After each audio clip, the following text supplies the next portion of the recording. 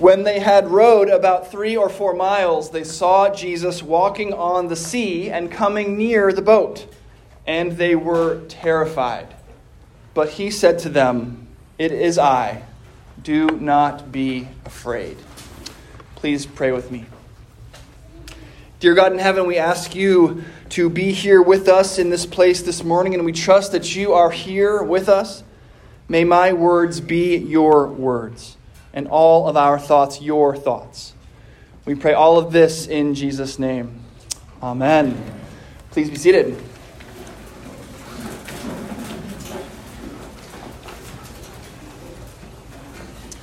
A number of years ago, I worked as a sermon researcher, a sermon research assistant for a moderately well-known preacher. And during that time, we planned and he preached a sermon series on the 10 Commandments.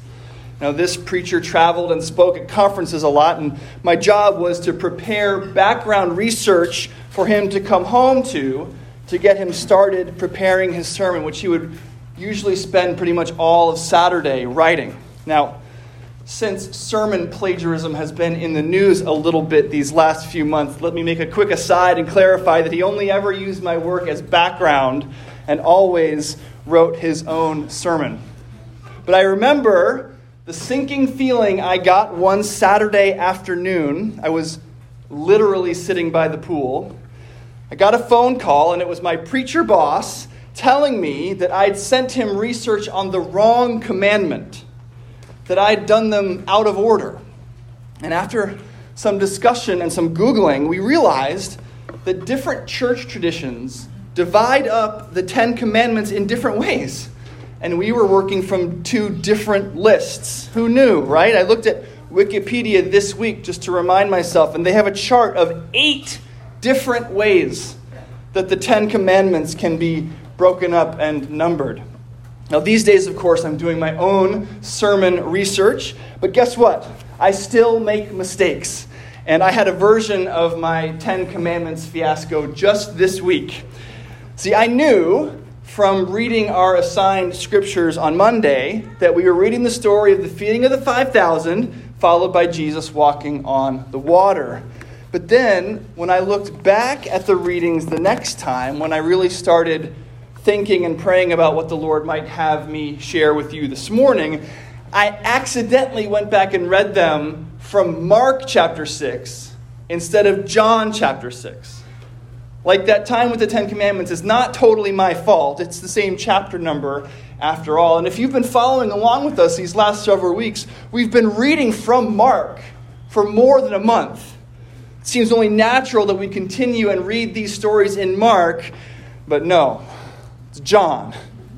But I believe that the Holy Spirit was at work even in this, because I actually came across something interesting in Mark that I want to share with you this morning. Just an odd little phrase that I think will help us interpret this story of Jesus walking on the Sea of Tiberias to his terrified disciples, no matter which biblical writer's account we read. Matthew, Mark, and John all tell this story. But only Mark includes this one little bit, this bit that caught my ear in a special way this week.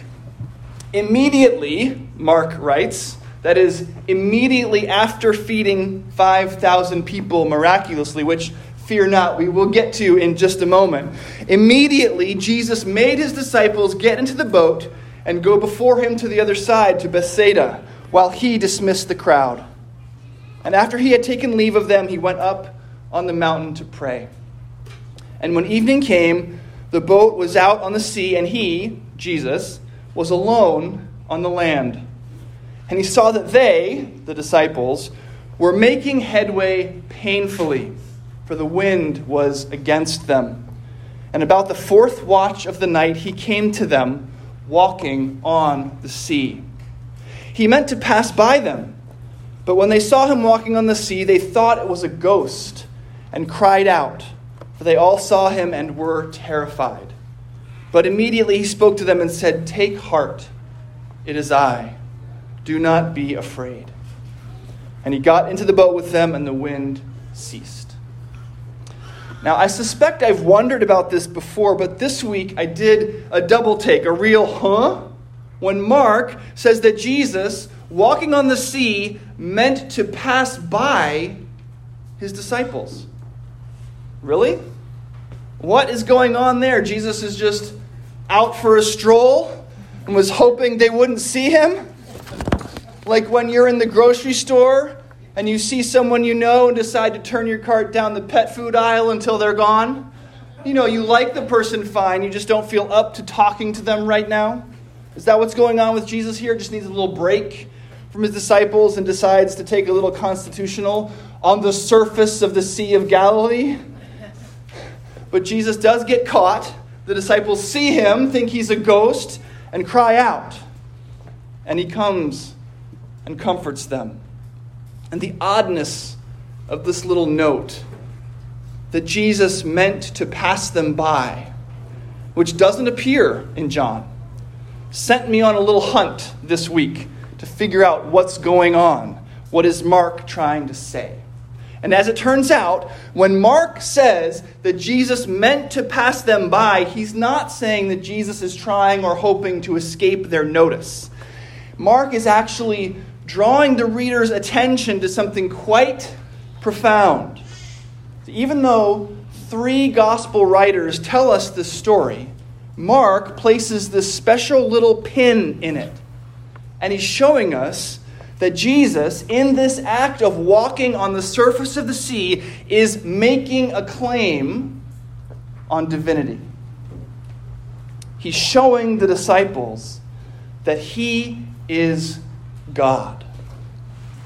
To understand this, we have to go back to the Old Testament, to 2 different places to which Mark is connecting this story. First, to the book of Exodus, and then to the prophet Isaiah. Let's look at Exodus first.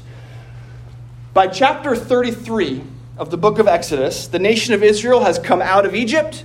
They have miraculously crossed the Red Sea, and this crossing and the Passover just before it will become the defining event in their nation's history. The people have wandered through the desert. They've received the law at Mount Sinai.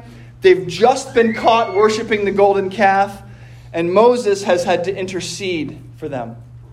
And now, after God assures Moses that he, Moses, has found favor in God's sight, Moses asks for a kind of guarantee. And he requests that he be allowed to see God's glory.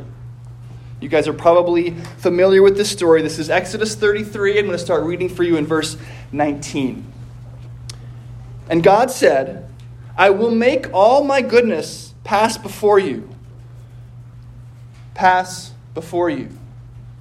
And will proclaim before you my name, the Lord. And I will be gracious to whom I will be gracious. And I will show mercy on whom I will show mercy. But he said, you cannot see my face, for man shall not see me and live. And the Lord said, behold, there is a place by me where you shall stand on the rock. And while my glory passes by, I will put you in a cleft of the rock, and I will cover you with my hand until I have passed by. Then I will take away my hand, and you shall see my back, but my face shall not be seen.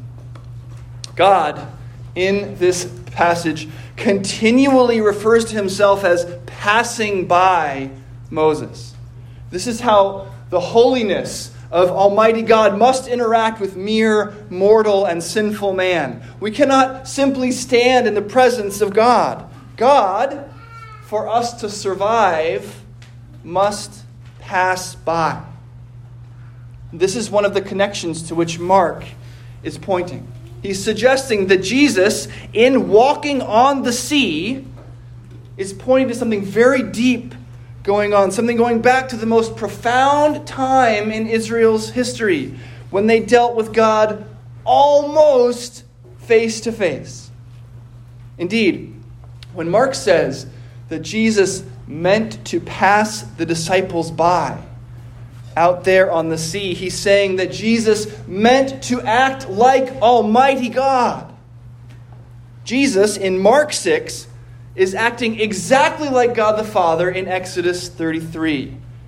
God passed by Moses, and Jesus is said to be intending to pass by his disciples. This is Jesus staking a claim. This is Jesus saying he is God. And he's not done yet.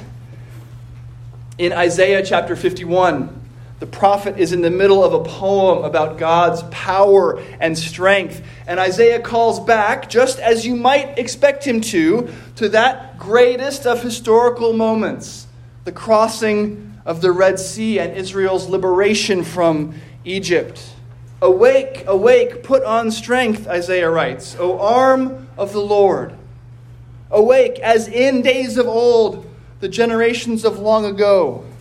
Was it not you who cut Rahab in pieces, who pierced the dragon? Was it not you who dried up the sea, the waters of the great deep, who made the depths of the sea a way for the redeemed to pass over? And the ransomed of the Lord shall return and come to Zion with singing. Everlasting joy shall be upon their heads. They shall obtain gladness and joy, and sorrow and sighing shall flee away. The story of Jesus walking on water would have immediately and necessarily reminded Mark's readers of their exodus and their miraculous sea crossing. God, says Isaiah, is the one who splits the sea, the one who controls it, who pierces it, the one who makes the waters, which, by the way, are what the ancients thought of as symbolic for chaos and evil. God is the one who makes these waters, makes the chaos passive and calm, safe to pass through. God is the one who might even walk on the surface of the deep. So combine these two ideas. Jesus passing by the disciples, like God passing by Moses, and Jesus controlling the deeps of the Sea of Galilee, like God controlled the Red Sea at the Exodus. Combine these two ideas, and you have Jesus making a distinct claim for divinity. The one you've been reading about for all these generations, he might be saying. The main character in every story you know. It's me. I am him. And in fact, to bring it all home, Jesus says exactly that. It is I. Do not be afraid. That's what Jesus says when he arrives at the boat in Mark chapter 6, verse 50. And it's exactly what Almighty God says to comfort his people in Isaiah 51, right after staking his claim as Lord of the deep. I, God says, I am he who comforts you. It's Isaiah 51, verse 12. Take heart, it is I. Jesus tells the disciples, do not be afraid. It is I, Jesus says. It is I that Isaiah foretold. It is I who passed by Moses as he hid in the cleft of the rock. It is I. I am God made manifest. But of course, Jesus is not simply some God, all-powerful ruler of the wind and waves. He is that kind of God, but he is also God the Son. He is the Redeemer of the world. Jesus has an announcement for those wind-torn and weary disciples. Do not be afraid, I am a rescuer. 13 centuries ago, I rescued my people Israel out of slavery in Egypt. This very afternoon, in that crowd of 5,000 people, I rescued my people from their hunger, from their lack of food. And of course, in just a short time, he will act mightily on the cross and in the tomb to rescue sinners into eternal life. Mark records that Jesus got into the boat with them, and the wind the wind that they had been brutally striving against for hours, Jesus got into the boat and the wind ceased. And then John writes that immediately they reached the shore toward which they were heading. Their work was over. It was finished. Now we see in these two stories, back to back, the feeding of the 5,000 and Jesus walking on the sea, we see the two announcements that God in Christ makes to the world. As he strides across the waves, his actions proclaim, "I am the Lord your God, creator of the heavens and the earth. Even the wind and the waves obey me." Before this announcement, we rightly sit back in awe. The proper response is to submit ourselves, to confess our sins, and call out for mercy. And then in the second commandment, that mercy is given, promised. As Jesus takes 5 loaves and 2 fish, he provides for the needy. His offer here is, "Come to me, you who are weary and heavy laden, and I will give you rest. Come, you hungry and thirsty, I will give you food and drink. Come, you sinner, and I will save." The proper response to this is joyful celebration. These are God's 2 words to you, an announcement of power that brings about wonder and repentance, and an announcement of grace that brings about celebration and salvation. So listen now to Jesus' announcement and promise to you. He is God made man, Yahweh in the flesh, and he has come to save. He was there at the creation, and he will preside over the redemption. He is worthy of worship, adoration, and obedience. And he freely gives his obedience to the unworthy. He will be your advocate before the Father at the end of time. He is the one who saves. He has always been the one who saves. Since Genesis 3, when God promised that the offspring of the woman would crush the head of the serpent, Jesus saves. In this world, Jesus preached in John 16, you will have struggles. You will fight against your oars, and the wind will seem like it's never going to let up. But Jesus is God. God made manifest.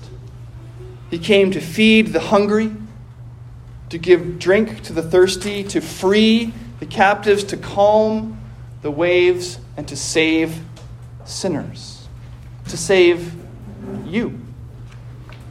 In this world, you will have struggles, Jesus says to you. But take heart, I have overcome the world. And so he has. Thanks be to God. Amen.